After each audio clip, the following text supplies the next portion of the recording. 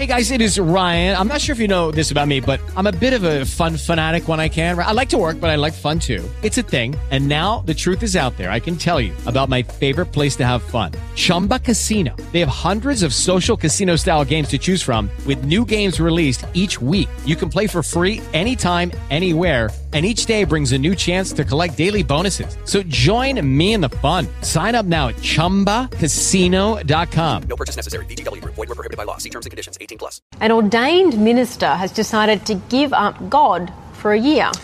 How the heck do you just up and become atheist after being a pastor? What I'm most worried about right now is figuring out how I can live openly and honestly. I am finally free to be me. I have no idea how to find friends or become a part of a community that's not religious. What does life look like after church, after religion, after God? That's it in a nutshell. This is the Life After God podcast, a conversation on the space between belief and unbelief and beyond, with your host, Ryan Bell. Hello, everyone. Welcome back to the Life After God podcast. My name is Ryan Bell, and I'm your host. This is episode 92. My guest today is Jamie Lombardi.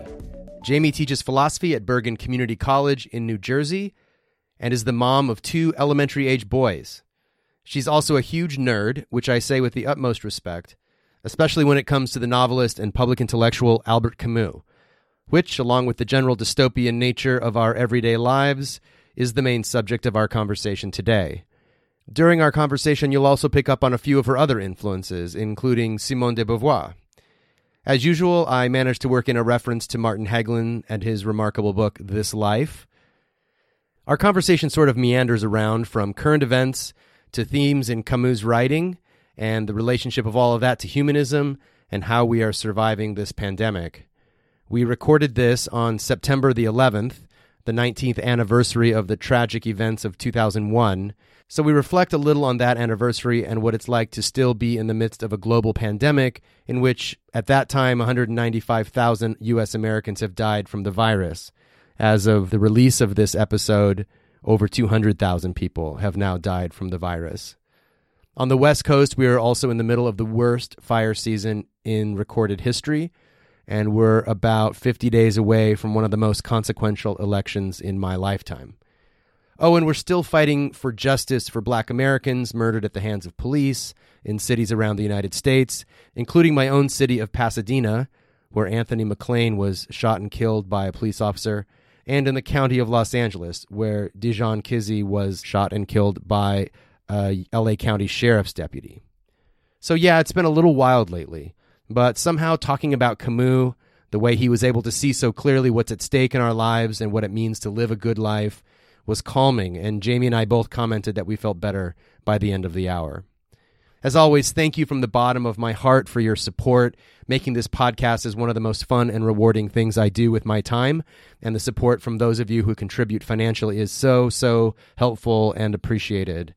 If you're new to listening to this podcast, it's important that you know that this podcast is made possible by the generous support of over 80 listeners who contribute anywhere from $1 to $50 a month to make it possible. So I want to say a hearty thank you to each one of you. I want to especially thank my dear friend Nathan Watkins, who is an investor in this podcast. Thank you all so much for helping me keep this show going, especially now during these challenging times. Some folks have understandably needed to take a step back. So if you're doing okay and you've been thinking about becoming a member for a while, the price of a cup of coffee or a movie ticket a month makes an enormous difference. Please visit patreon.com/lifeaftergod, where you can sign up to be a monthly recurring contributor today. It would also be awesome if you would subscribe to the podcast on whatever app you use and leave me a review on Apple Podcasts. Give me a 5-star review and a comment there. It really helps us spread the word about the show to new listeners. Enough about all of that. Let's get to this conversation with Jamie Lombardi.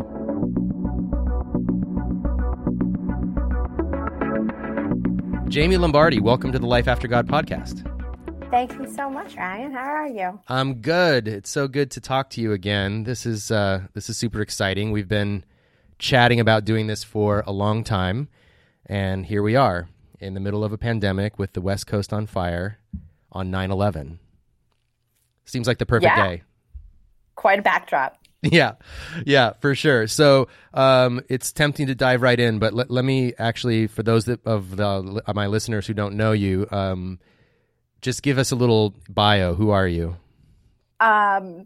So I teach philosophy at a community college in New Jersey, and I have more Twitter followers than should be reasonable, given my actual qualifications, where I tweet a lot about Camus and how terrifying it is to live in the United States in the midst of a pandemic, while the government collapses and a climate catastrophe waits for us on the other side that nobody seems willing to meaningfully address. It's super fun. Yeah, definitely. And we crossed paths. I mean, I'd been following you on Twitter for a while, but we crossed paths back in, I guess, April, toward the beginning of the pandemic. And my friend Greg Epstein tweeted something about Camus' The Plague, and I had been thinking about The Plague. I had probably seen one of the rash of articles that came out in March and April, kind of going, hey guys, this is newly relevant.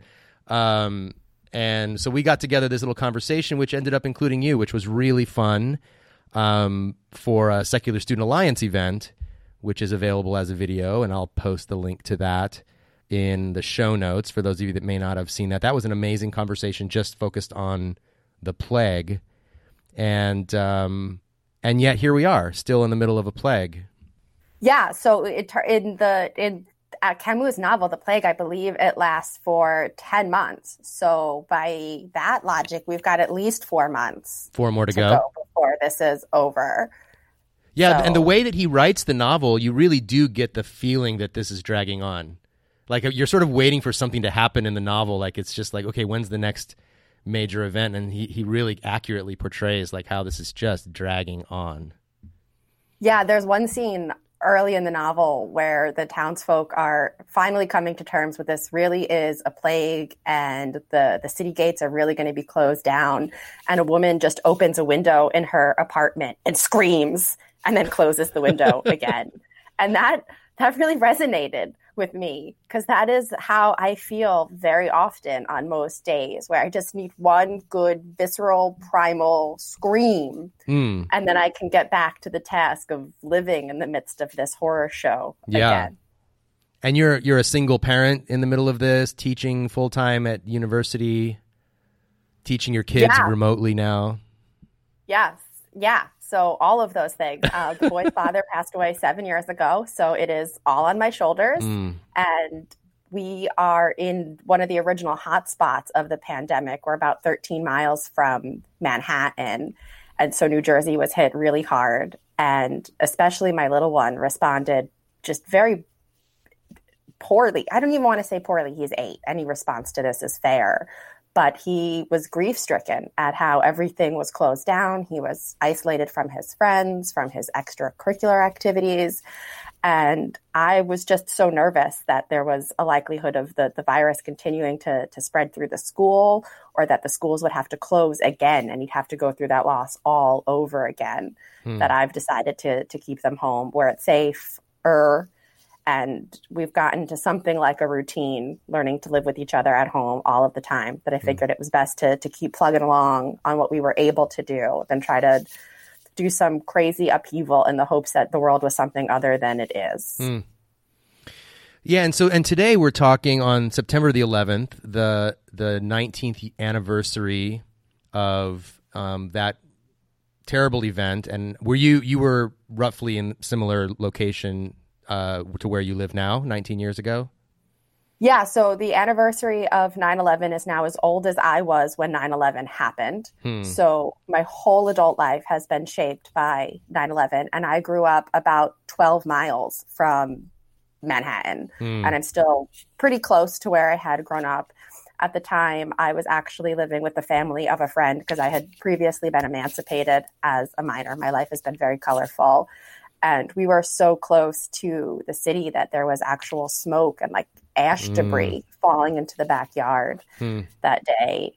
It was outrageous. Yeah, it was unbelievable experience. I was a pastor still at the time, living in Bucks County, Pennsylvania. Had a church there, and had a very dear friend, still a very dear friend of mine, who at the time was also clergy on the Upper East Side.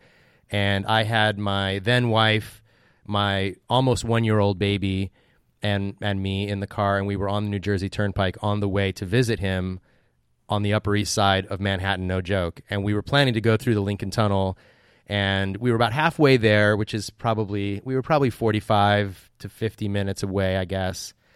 And maybe a little more. Maybe we were not quite that far along, and he calls me and tells me what's going on. We turned around and went home, of course, but we narrowly missed getting stuck in all of that, traffic from all the closures and everything. So it was a really pivotal event in my life as well, even though I was older. My daughter was not even 1.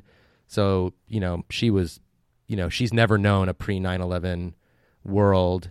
And you were sort of reflecting on some things today. I saw first on Twitter and then on Facebook about just the setting, the backdrop of everything that we're going through right now with the pandemic and the economic collapse and the sort of gradual and maybe accelerating slide into fascism. It seems like we're enduring on the 19th anniversary. How are you sort of processing this? I mean, it seems like, it was obviously a horrible event where lots of people died, and it was a direct attack on, our country and some of its symbols. But now a lot of other people have died from something more insidious, it seems like. Yeah, so this is really hard to distill into something coherent and quippy, because the truth is that I'm feeling a lot of different things. Primarily, I'm struck at the particular way that Americans display patriotism and how so much of that seems to me to be symbol and signifier, but not much significance. And so it really strikes me that there's this outpouring of flags and pictures of blue lights, and this talk about, the importance of American freedom and American lives and justice, that I'm having a very difficult time reconciling with the loss of 192,000 lives. And it strikes me as not possible for me, at least, to be proud of a country that is unable to do anything in response, or not unable to do anything, because this country would be able to do something if it wanted to. It's unwilling. Right. And that's what really sits with me. Now, to be clear, I'm not a mathematician. I'm not an economist. I teach philosophy. But it seems really wild to me that 9/11 legitimated spending $6.4 trillion with a T dollars and 2 decades at war to avenge this injustice. And it was a gross injustice. I'm not saying that we shouldn't have, mourned these lives, or that we shouldn't continue to mourn the lives that we lost on 9/11, but that there's this sort of collective shoulder shrugging in the face of 200,000 dead Americans, which we know by the time that this is done is going to be closer to 500,000 dead Americans. And it's just absolutely outrageous to me that we are not able to leverage all of the resources, both financial and just in terms of human ingenuity, that this country has to put in place the things that we need to rise to this challenge. Like, this country is capable of rising to this challenge. If ever there was a moment to rise to the challenge of actually putting together the infrastructure necessary to make sure that every single American had access to the health care they needed, this is it. Yep. And we're not doing it because it's too expensive. And as the West Coast is on fire, my thoughts keep going back to people saying things like, well, the Green New Deal, for example, is too expensive. But as Bernie Sanders said, as opposed to what? How many people have to die before we go, maybe profit isn't the primary operating principle of a just government. Maybe we need to come up with some other organizing solution. Yeah.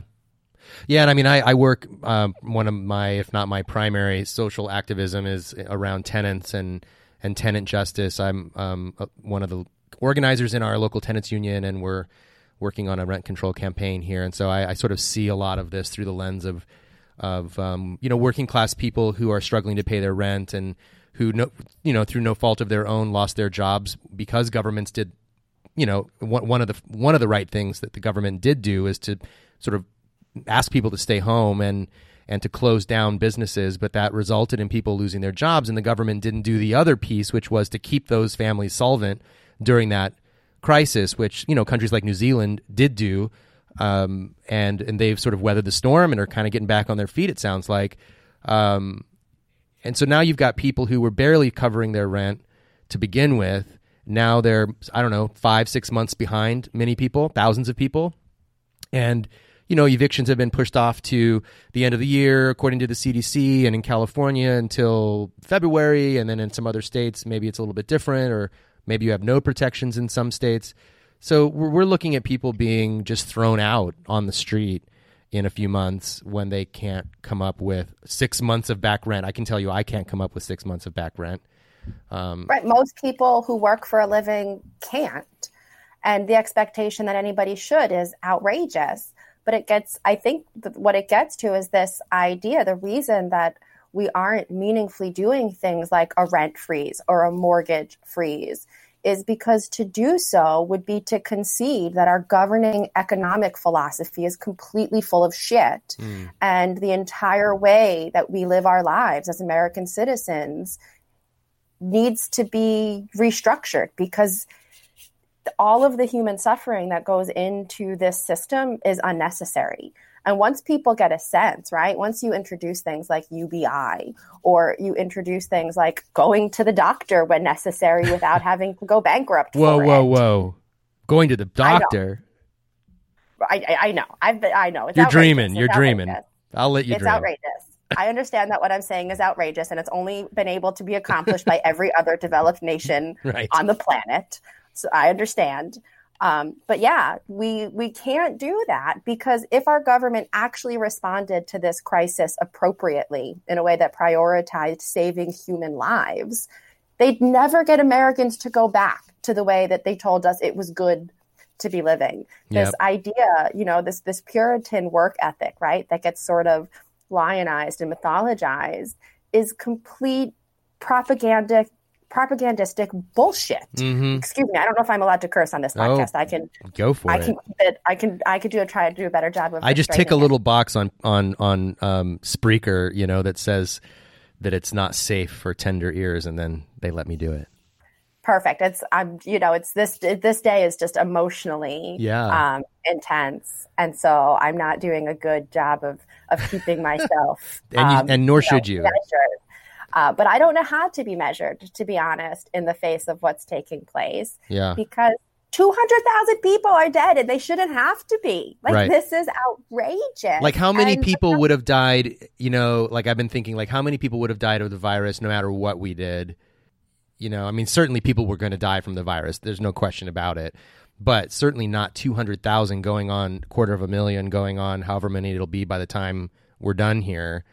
And we just learned, to no great surprise, that Trump knew more than he let on, and he said it was contagious, and then he lied to the American people about it. And it seems like, the primary motivation, based on his other obsession, is to save, the economy, or the stock market, as which he equates with the economy. So if you have a pandemic, obviously people are going to panic, and people are going to, stop spending, or people are going to sell their stocks or whatever to become more liquid, and the stock market will tank. So ostensibly, right, he keeps this a secret or tries to downplay it, not in the interest of human lives, but in the interest of the stock market and keeping things going for his rich buddies.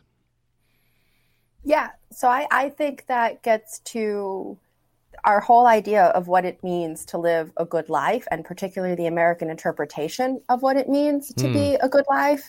And I think this was made really clear as conversations began to move towards schools reopening, and people began to insist that teachers should be treated as essential workers. And it became very obvious in that transition that essential worker was being used as a euphemism for acceptable human sacrifice. Yeah. Yeah, and it's all over the place. It's the meat plants, the pork processing plants that opened, and frontline workers without PPE. And no, like as one friend of mine said, there could have been like a wartime effort to take people who are now unemployed and quickly put them to work making masks and making, gowns for frontline medical workers. And yet nothing happened. Nothing. And states were fighting over, the bidding war on protective equipment. And it's just, and Trump using language like they to refer to people that live in states and us. He's doing this kind of us and them thing with Americans, other Americans. It's an us. It's not an us and them, right? But he casts it as this us and them kind of rhetoric. Well, yeah, I think a very good way of understanding the Trump administration is as a mirror being held up to our society and what we really value.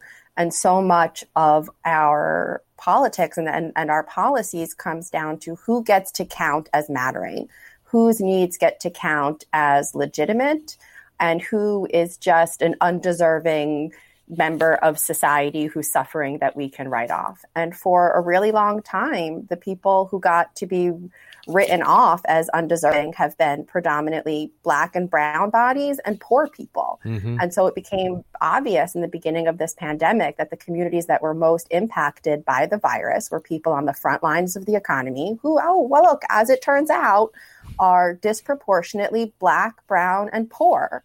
And so the government made a decision that they didn't need to care about them because they didn't matter. And that's reflected all the way through our politics and really made the most clear, I think, in the government response to this pandemic. So that's a great place, I think, to transition to talking more about Camus, because he's, of all the intellectuals of the 20th century, uniquely interested in this question of human suffering, what it means, if anything, how we respond to it. And he, famously sets this against a fictional plague in Algeria, which we've talked about before. How do you see Camus sort of helping us understand this sort of, I guess, moment that isn't special in some ways? I mean, the specialness of it seems to be like the overlapping catastrophes. Like we've seen pandemics, we've seen wars, we've seen fires, but right now we have a confluence of these things that really magnifies all of them together. How's Camus, like for you at least, like helping us understand this moment and what it requires of us? So for me, I think I can relate Camus to anything, but but that's also in part because of what I think the answer to this question is. I think there's a real humanism in Camus that is not, unique to Camus, but I think his immediate connection to a life marked by poverty and how poverty could foreclose a human life made it feel to him as much more of a moral imperative to impact the world and how it was organized to actually address this sort of suffering. And it wasn't merely a theoretical or an intellectual exercise for Camus. He really thought that the lessons of philosophy were to guide how we acted in the world on a day-to-day basis. And he believed that if we took those insights and acted in the way that we ought to, we could actually reduce human suffering. And that's what we should be doing with our time. And it was indefensible not to. We talked a little bit a few days ago, just over, text about the fall. And, in scheduling this conversation with you, I delayed long enough that I could reread The Fall, which a lot of people think, get your take on this, is, Camus' maybe most striking achievement, even though my experience of it is that it doesn't read like a page-turning story the way that the plague does, because it's all in the voice of one person speaking in the second person. And in that sense, it's very odd. So it's not like when you first get into it, you're like, what's going on? I had to go back, even after I'd read it once when I was younger, even this time reading it, I had to like go read 10 pages and then start again and be like, now, wait a second, what's happening here? So why do people love The Fall so much? Why do you love The Fall so much? So I can't speak to why other people love The Fall, but I'm happy to talk about why I love The Fall, because this is my favorite of all of his novels. And I think he's doing something really interesting here. I think what he's trying to get at is, as you mentioned, this notion of innocence and guilt itself. But particularly, I think he's trying to get into the mindset of someone who carries out this injustice, how it is that people go about their lives in difference to human suffering and being part of the structure that perpetuates it. And I think we see with Clements here, he has this idea of himself, right, as this morally upstanding citizen. His whole conception of his identity is someone who is on the side of the good. And I think that this is true for most people. Most people don't go about their lives doing bad things because they've identified doing bad as a thing they ought to do. They're not really clear about what it means to be good. And so this novel, to me, is Camus' attempt at understanding how that cognitive dissonance operates on an individual level and becomes systematized. Because it's important, right, that Clements' professional responsibility is to do the judging of what is good and bad. And so he's keeping in place these notions of morality, these notions of good or bad. And so he hangs his hat on this idea that he helps out the poor widow who's been abandoned. But it never occurs to him to question, why is it that our society abandons poor widows? And requires the alms to be given by good, so-called good people. Yeah. Yeah. And so one thing that this really reminded me of, I believe it was the New Yorker. They did a profile on the gala scene in New York City in the aftermath of the pandemic. And it turns out a significant portion of the money that charities raise is done during their gala season, which is basically when they host parties for rich people with an abundance of discretionary income. And in the midst of a pandemic where the stock market is collapsing, there's record unemployment, there's record food insecurity, and we have no idea how we're going to come through this, these charities are concerned that they're not going to be able to raise as much money as they used to, despite the fact that, by all accounts, the rich are doing better than they've ever done in the midst of this. And it really highlighted the arbitrariness of human suffering, that all of these rich people who can get together to get dressed up and have parties for the social currency of being philanthropists, right? It's all well and good when they can do it in a fancy dress. But if they can't do it in a fancy dress, they're just going to turn their backs on all of the people who need this assistance, because providing that assistance doesn't make them feel good. And instead, what we really need to be doing is addressing the fact that our system functions on philanthropy. Philanthropy itself is an indication that our government has already failed to meet the basic needs of our citizens. And there shouldn't be this cottage industry that, sort of mitigates the suffering of the poor for the social currency of getting to say they're a good person. Yeah, it's like that innocence is for sale to those who can afford it. This would be a good time to plug the book Winners Take All by Anand Giridharadas, who was published about 2 years ago. And, he really takes apart this whole philanthropic class and how the capital that is stolen from workers is then given back in small percentages, and then of course we're expected to be grateful, for these little bits, and it is paternalistic in the sense, as you mentioned before, that he talks about the Rockefellers and the Carnegies, that they genuinely had a philosophy that it was best for the world for them to get wildly wealthy and then create libraries and museums and dole out their resources to the poor, because the poor really didn't know well enough what they needed or what they wanted. The rich, the intelligentsia really understood better what was needed for the poor masses than the poor masses understood for themselves. And so they would be the ones who would, create the resources, the arts and all the other things that a good society would need, because the rest of us were too stupid to know what was good for ourselves. Yeah, and so one of the reasons that I adore Camus' work so much is that he's really focused on trying to identify these sort of ideologies that inform how we relate to each other so that he can identify the contradictions and sort of transcend beyond them. He's got a story called The Voiceless in the compilation Exile in the Kingdom, where he talks about the perspective of a worker strike. And ultimately the workers are unsuccessful and the strike fails. And there's this really interesting interaction with their boss where the boss wants to come into the workshop and he wants to be treated like one of the guys. And obviously, none of the workers want to treat him like one of the guys. Their strike has failed. Their pay has not been raised.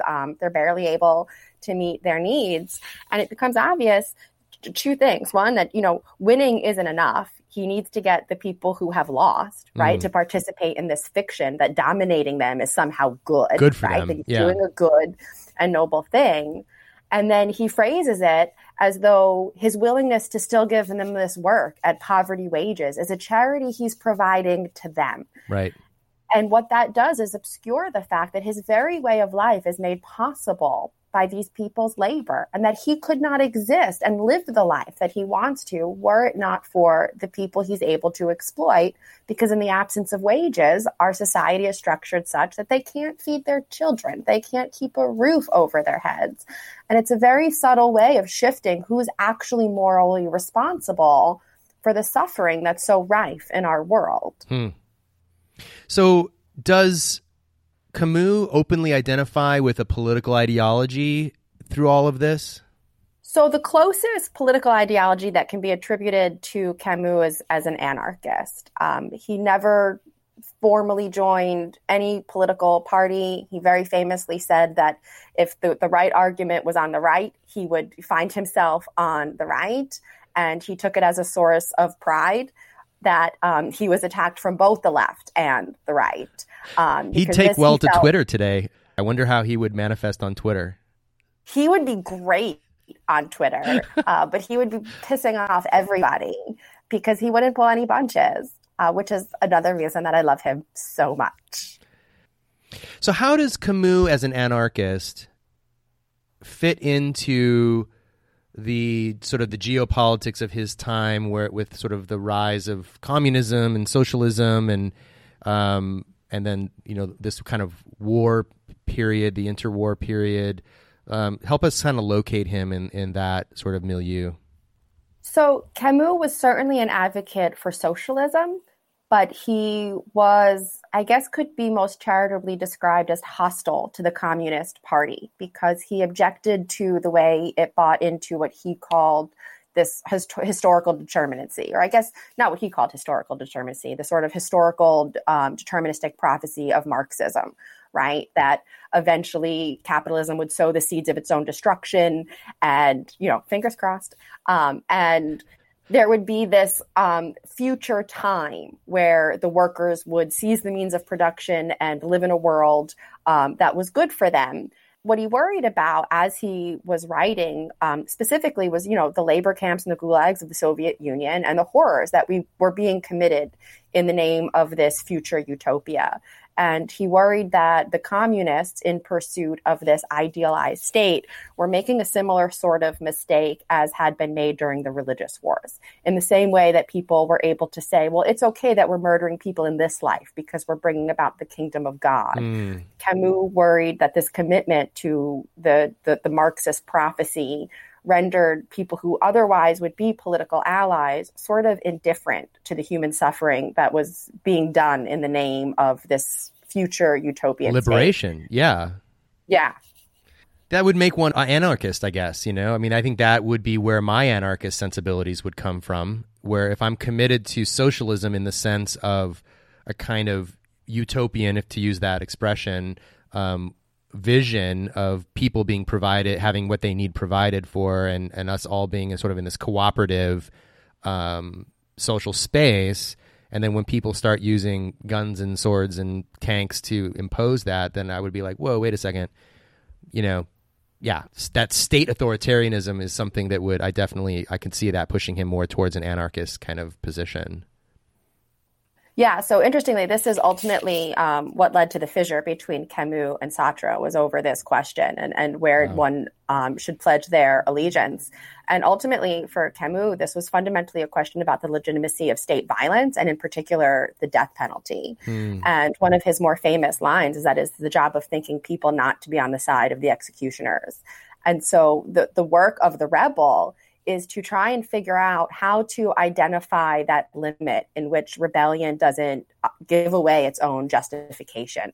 Because if you're joining arms to fight against an oppression, an invasion of your freedom, it ceases to be legitimate when you don't recognize that freedom in others. And he worried that if rebellion was to use the tools that it had set out to fight against, it undermined its own legitimacy. And so that was the question that he wrestled with in The Rebel. Wow. Yeah, I have to read The Rebel. I still haven't read The Rebel. It's, I guess, one of the more popular books that he's written. Is it the popular one?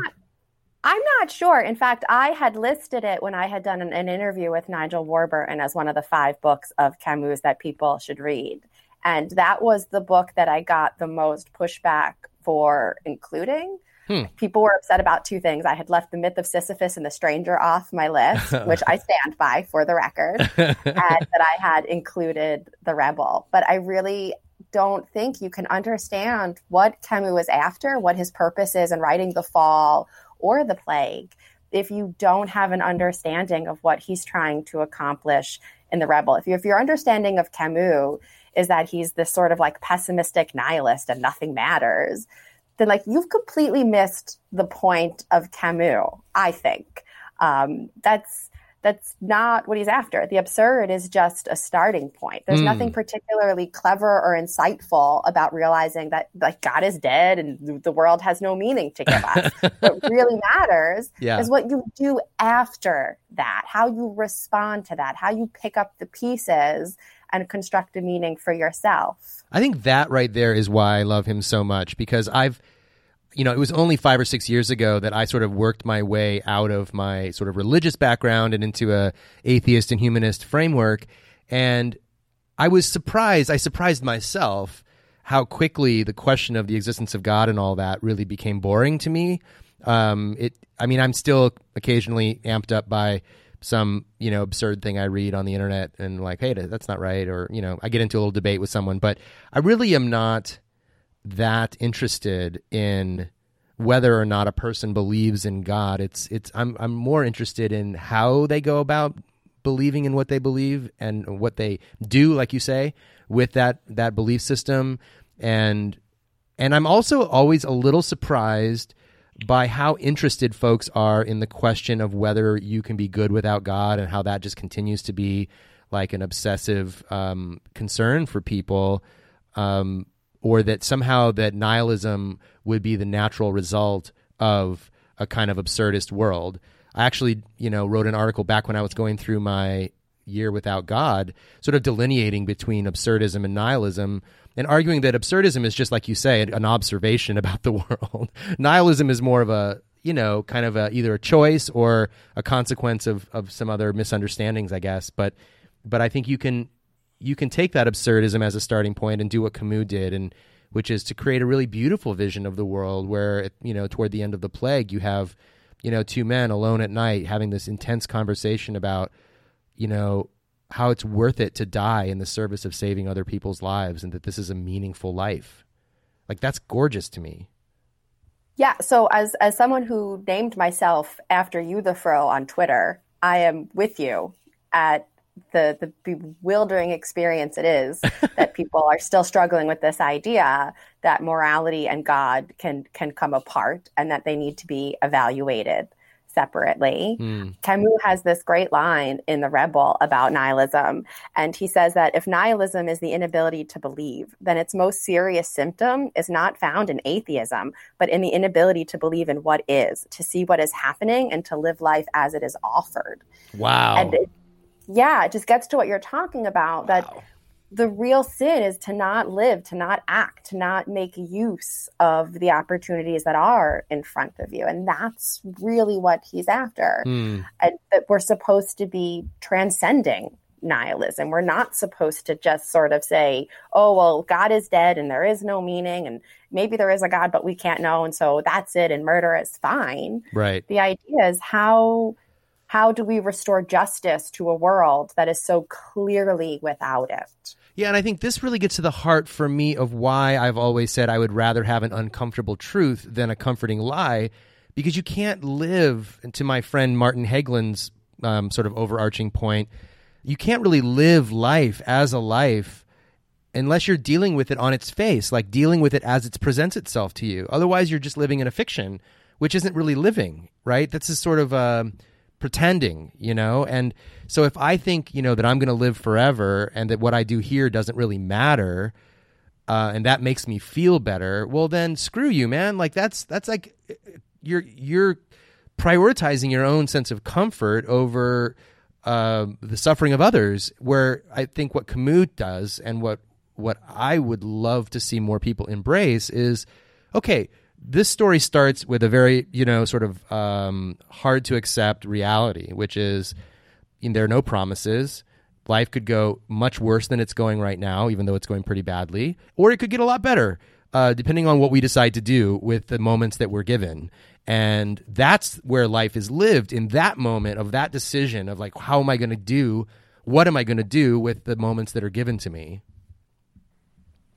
Yeah, that's exactly it. And this is what Camus was talking about when he's talking about the importance of lucidity and how nothing is worth anything except through consciousness, because it's through our willingness to face the world as it actually is that we're able to identify what we're able to do. There's this one line in one of his journals that always just really struck me. And he says, the absurdity of the catastrophe does not alter the fact that it exists. Right. So there's nothing to be gained from turning away from the horror of existence. There's only dealing with it. And nothing is going to get better through our refusal to do so. And so we have to look it squarely in the face, and we have to be honest with what it is and who we are. And I think that who we are, I've been wanting to get around to this question of innocence and guilt, and I think that's maybe the jumping off point right there. That part of what maybe makes us reluctant to look at the world and see it for what it is that it implicates us as well. Like, it's not just that the world is screwed up, it's that I'm screwed up and that I do shitty things and I contribute to the suffering. I don't get off scot-free. And one of the thing that hit me the most in my second reading of The Fall was this notion that this character who's sort of narrating his life story for this stranger is talking about his fall from innocence, right? I mean, that's kind of how he woke up to the fact that he's guilty. Well, so I would push back. I'm not sure that the narrator of The Fall wakes up to the idea that he's guilty. I find him to be very chilling, actually. He doesn't strike me as someone with a conscience. He seems less interested in actually being good than he is with perpetuating his idea of himself as good. Appearing good, to others and to himself. He's much more invested in maintaining the systems that allow him to look down on other people than he is in actually engaging in the work to lift other people up. I think this ties into Camus' whole project, because Camus was very much of the opinion that it wasn't the aim of morality was not to judge other people as good or bad, but to understand the systems. And so rather than identify any individual actor as good or bad, he was looking at how the system itself functioned to inform us as to what our ideas of good or bad were. And so for Camus, it makes more sense to understand things that are bad as the result of mistakes more so than crimes. But as it relates to The Fall, he's trying to get at this idea of what keeps in place these notions of good and evil that keep us locked in, fighting these sort of superficial battles rather than engaging with like the material conditions of our world that are responsible for human suffering. I wonder, just to bring it to our, I guess culture wars type of moment, which I actually don't think that the culture wars and sort of the material debate, the debates around the material conditions of workers and just ordinary people are that separate. I get how culture war discussions can be distracting from talking about the real, matters of people's lives. But I think what drives so much, and I'm curious your take on this, what drives so much of the animosity towards social justice on the right is this sense that people are implicated, and they don't want to be called racist, and they don't, when we can just, we could debate about whether that's the right term to use or whatever, but people don't want to be thought of. They don't, first of all, don't want to think of themselves as biased or bigoted or racist or sexist or transphobic or anything else. They want to be seen as good, and they don't want others to see them in that way. And I just wanted to share this one quote, or this statement that struck me from The Fall. In the narrator says, people hasten to judge in order not to be judged themselves. What do you expect? The idea that comes most naturally to man, as if from his very nature, is the idea of his innocence. And then skipping ahead just a little bit, he says, we are all exceptional cases. We all want to appeal to something. Each of us insists on being innocent at all costs, even if he has to accuse the whole human race and heaven itself. So, yeah, and so this is why I find the narrator of The Fall so chilling, because he's basically saying here that, yeah, I'm just engaged in this profound cognitive dissonance because it helps me sleep at night, and I'd rather believe myself to be good. And in The Rebel, Camus phrases it differently. He says, the triumph of man who kills or tortures is marred by one shadow. He is unable to feel that he is innocent. Thus, he must create guilt in his victim. And it's this idea that we don't want to feel bad about the things that we do or the way that we harm people. And so we create this elaborate system, and in this country, an elaborate criminal justice system that sets up a moral universe in which it isn't bad to do these sorts of things to people or to not mitigate their suffering, because they're the sorts of people who deserve it. And what we're actually doing is upholding the very nature of a moral universe by doing these things that are actually very bad. Yeah, I mean, it's just like conversations I've had recently. We recently had an officer-involved shooting, which is the euphemism that you use when you're in government. But a police officer shot and killed a black man in my neighborhood about 3 weeks ago. Maybe it's been 4 weeks ago now. And the arguments on our sort of local politics pages on Facebook and such were people saying, well, he had a felony record and he had a gun, when there's really no visual evidence from any of the videos they've released that he had a gun. But even if he did have a gun, right, does this person deserve to die? And so people have to impute guilt, like he said, in that quote you just read, in order for us to not feel badly. And what's amazing to me is that people give away the game. They give away the fact that they're automatically on the police officer's side because they're identifying their innocence and guilt with the police officer's innocence and guilt. The people that are, white or privileged in these debates, they immediately jump to the defense of the police officer. Why? You didn't shoot the guy. You're not a cop. Why do you have to feel this need to defend this person who did this obviously, horrible thing and killed this person? Because you are like giving away the fact that you are implicated in this whole system, and you know it. But to justify it, you have to then say that man deserved to be shot. Yeah, that's exactly right. I think actually Kate Manne and her analysis of sexism gives us really helpful language for making sense of this, because she moves the focus of sexism away from the mindset of the person who is engaging in misogynistic behavior and looks to its function on the people it impacts as a way of identifying it. And one thing that she points out to, and the reason that she thinks this is an advantage, is because from the perspective of a person who is a misogynist, it is very likely to be the case, not that they're doing something morally bad, but that they're merely upholding the right moral order of the universe, which is that women are inferior. Right. And so it's not that they're sexist. It's not that they're discriminating. They are rightfully putting women back in the place where they belong. And it's to maintain this idea of what is the dominant moral universe. And I think that is very much at the heart in these debates about police. It's very weird to me, the commitment people have to upholding this notion of police officers as heroes. Because for the most part, I don't know about you, I'm a relatively privileged white woman. And the biggest fear I've ever had to worry about getting pulled over by a cop is whether I was going to get a ticket or hit on. I can't imagine having to worry about being gunned down. But even that being said, I've never experienced the lights of a police car going on behind me without anything other than a sinking pit in my stomach. It very much feels like being in open water with a shark. Like you are in danger. Mm-hmm. And yet we still want to uphold this idea that they're heroes or they're serving, they're protecting. And I understand that there are police officers who do good things. Obligatory disclosure. But it's not true that being a police officer is the most dangerous job. It's simply not the case. And it's simply not the case that the police response to most of the situations to which they're called is the right or even helpful one.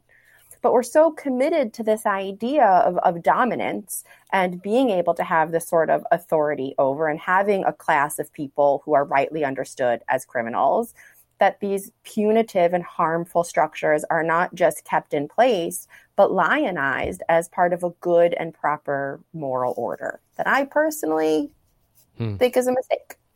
Absolutely. And yeah, and I think it comes back to what would it say about me and my place in the world if we abolish the police in whatever form that takes and the world improved. Like, it would mean that I was wrong about a lot of things prior. And I just think that this is so difficult. I mean, I see it when I left the church, when I left my faith, that people couldn't, even people that I had private conversations with about their doubts about religion and God's existence and all the rest, really had a hard time admitting to themselves that they could be wrong about this, or that the world, what would it mean if this weren't true?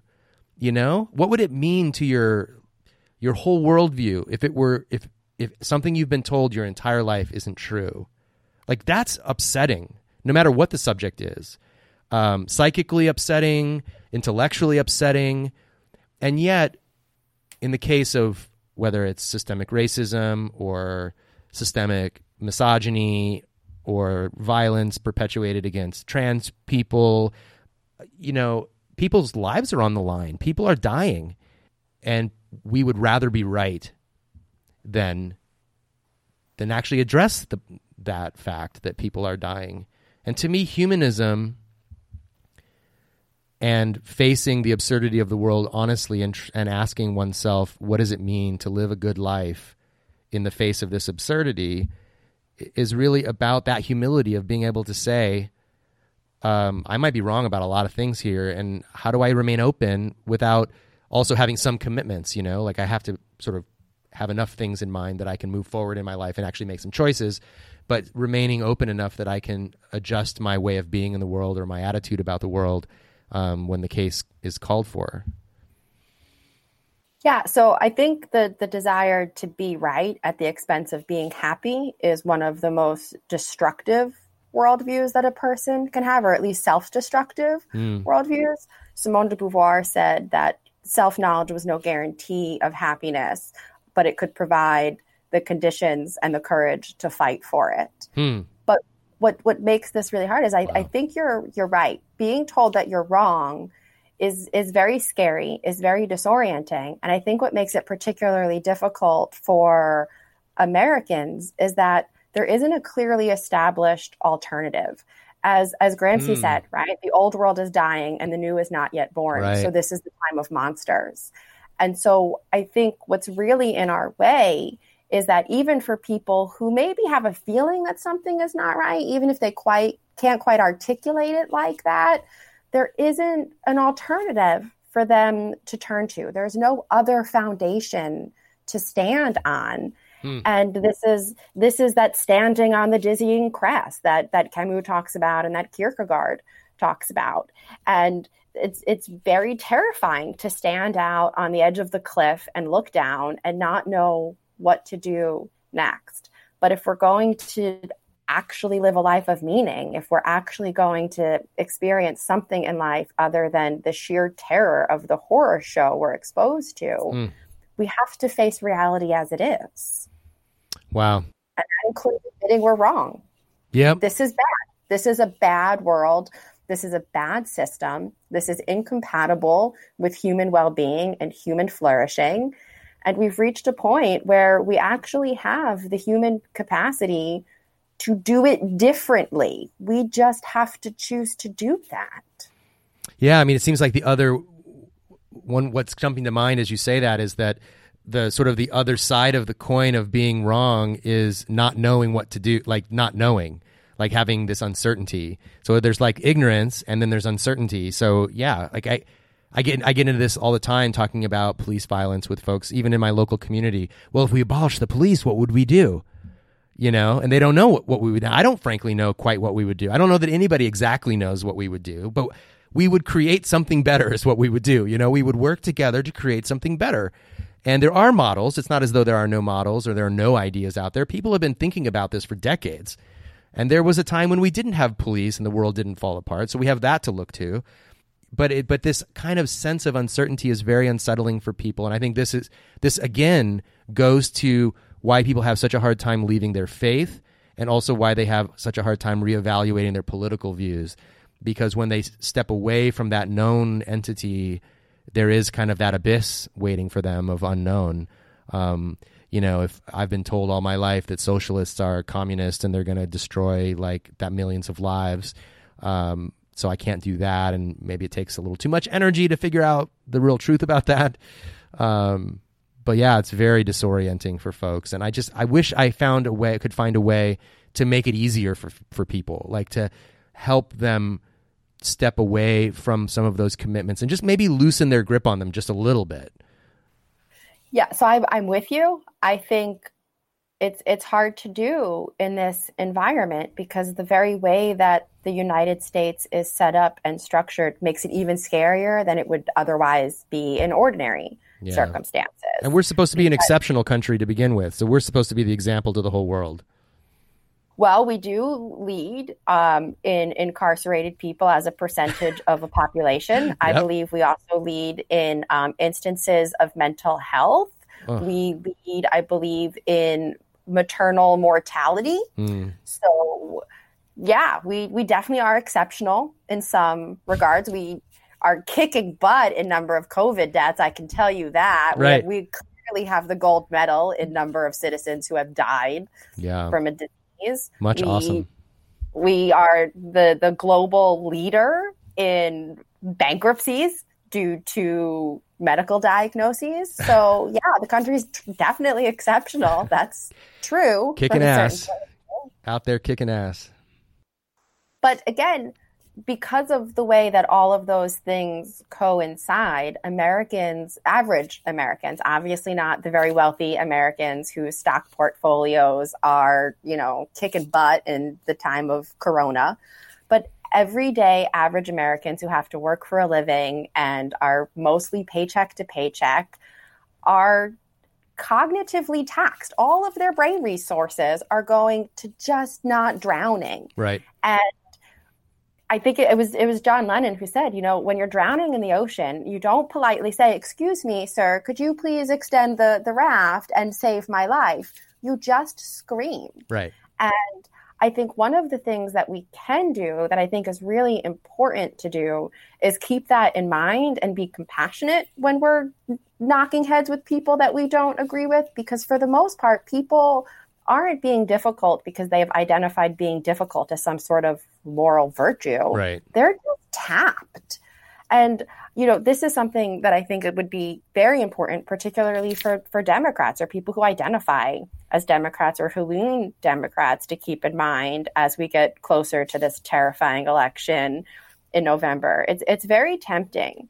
And I understand the impulse to dismiss Trump supporters or libertarians as bad people or racists or not very smart. And I'm not saying that that isn't true. In some cases, in many cases, maybe it is. But it's not a particularly helpful insight, and it certainly doesn't enable us to change anybody's minds. And it's almost like the low-hanging fruit. And it's almost done I've seen it done some ways as a way of people sort of patting themselves on the back, trying to feel superior as some sort of comfort in terrible times, that at least they're better than those bad people over there.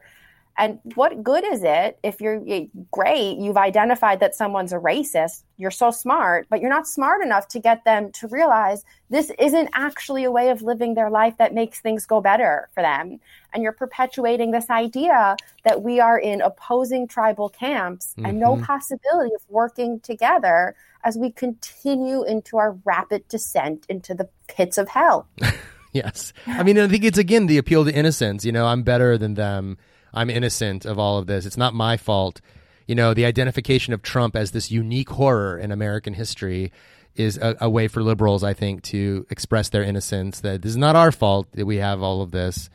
When there is a relatively straight line from history to Donald Trump that more different ones of us to differing degrees have participated in. So, yeah, I also find that demonizing of Trump voters, in spite of how tempting it is at times, really, really not helpful.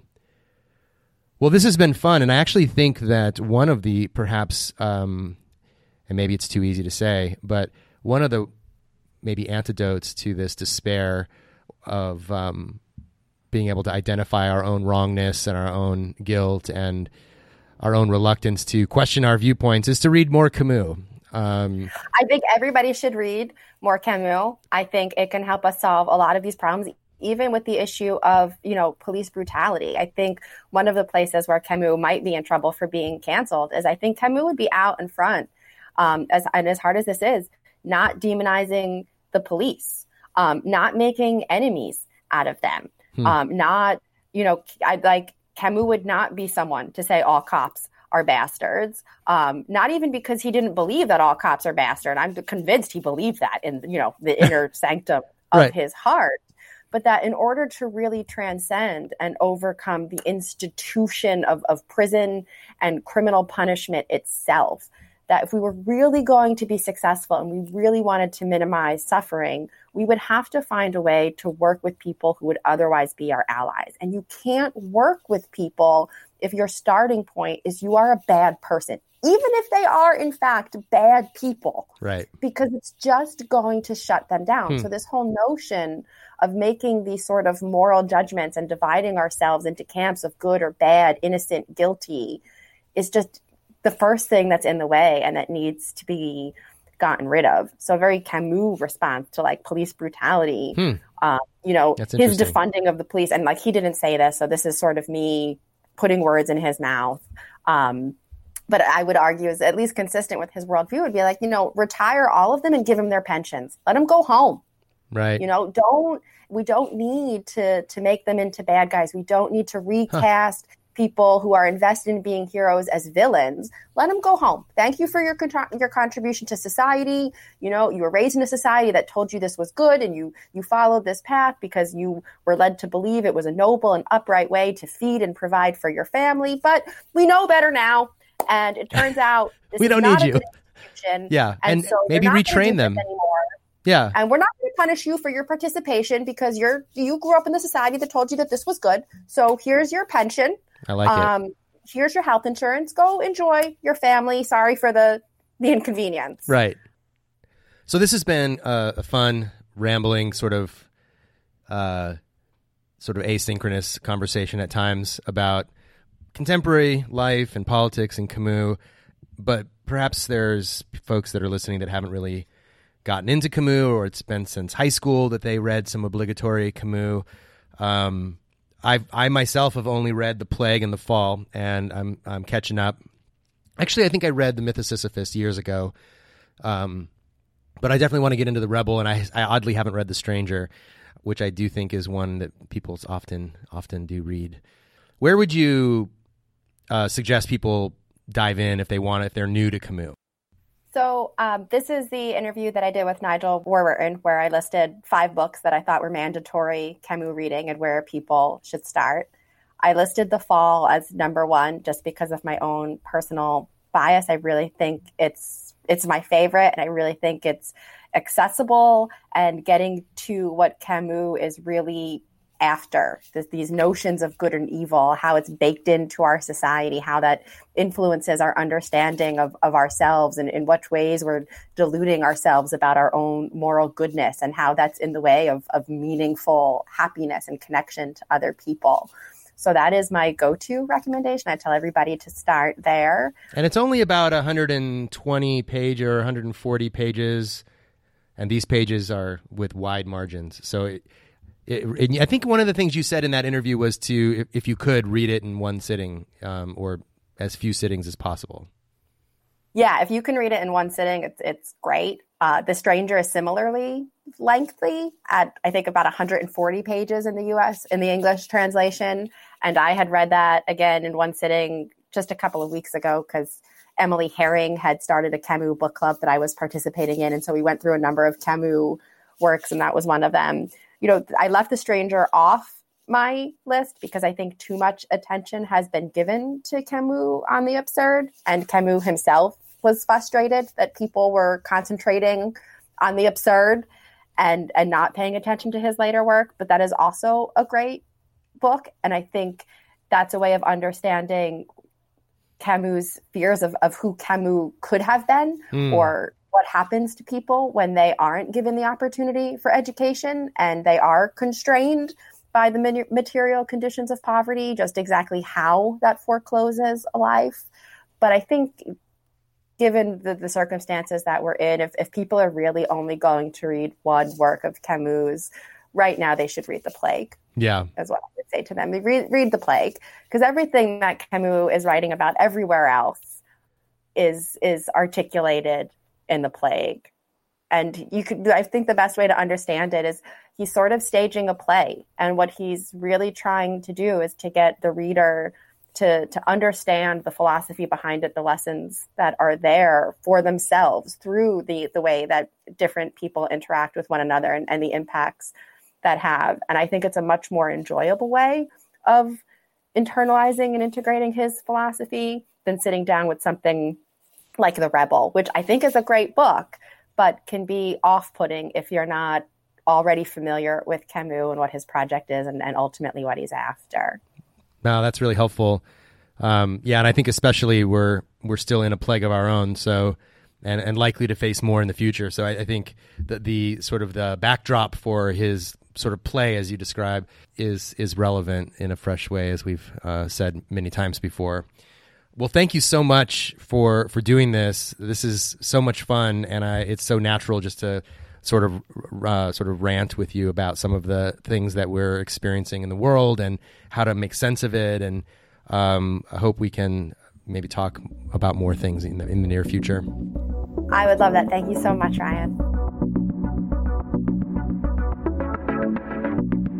Thank you so much for tuning in. I'm sure many of you are Camus fans like Jamie and me. I'd love to hear what your favorite Camus novel is or what your favorite theme or quote is. Please write to me at ryan@lifeaftergod.org. To learn more about Life After God, to link up with our social media accounts and stay in touch, please visit our website at lifeaftergod.org. There you can join our email newsletter and browse the back catalog of episodes. If this podcast is meaningful to you and it's been a source of inspiration, please join the group of members and patrons who make it possible by visiting our Patreon page at patreon.com/lifeaftergod. I'll also put the link in the show notes. Thank you again for tuning in, and seriously, drop me a line anytime. I'd love to hear from you. Until next time, my name is Ryan Bell, and this has been the Life After God podcast.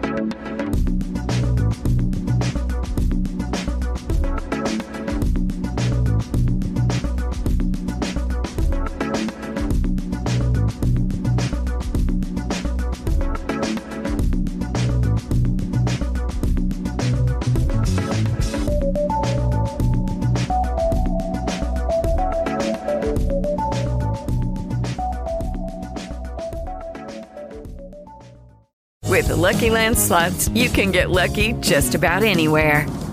This is your captain speaking. We've got clear runway and the weather's fine, but we're just going to circle up here a while and get lucky. No, nothing like that. It's just these cash prizes add up quick. So I suggest you sit back, keep your tray table upright, and start getting lucky.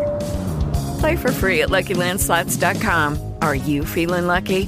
No purchase necessary. Void where prohibited by law. 18+ terms and conditions apply. See website for details.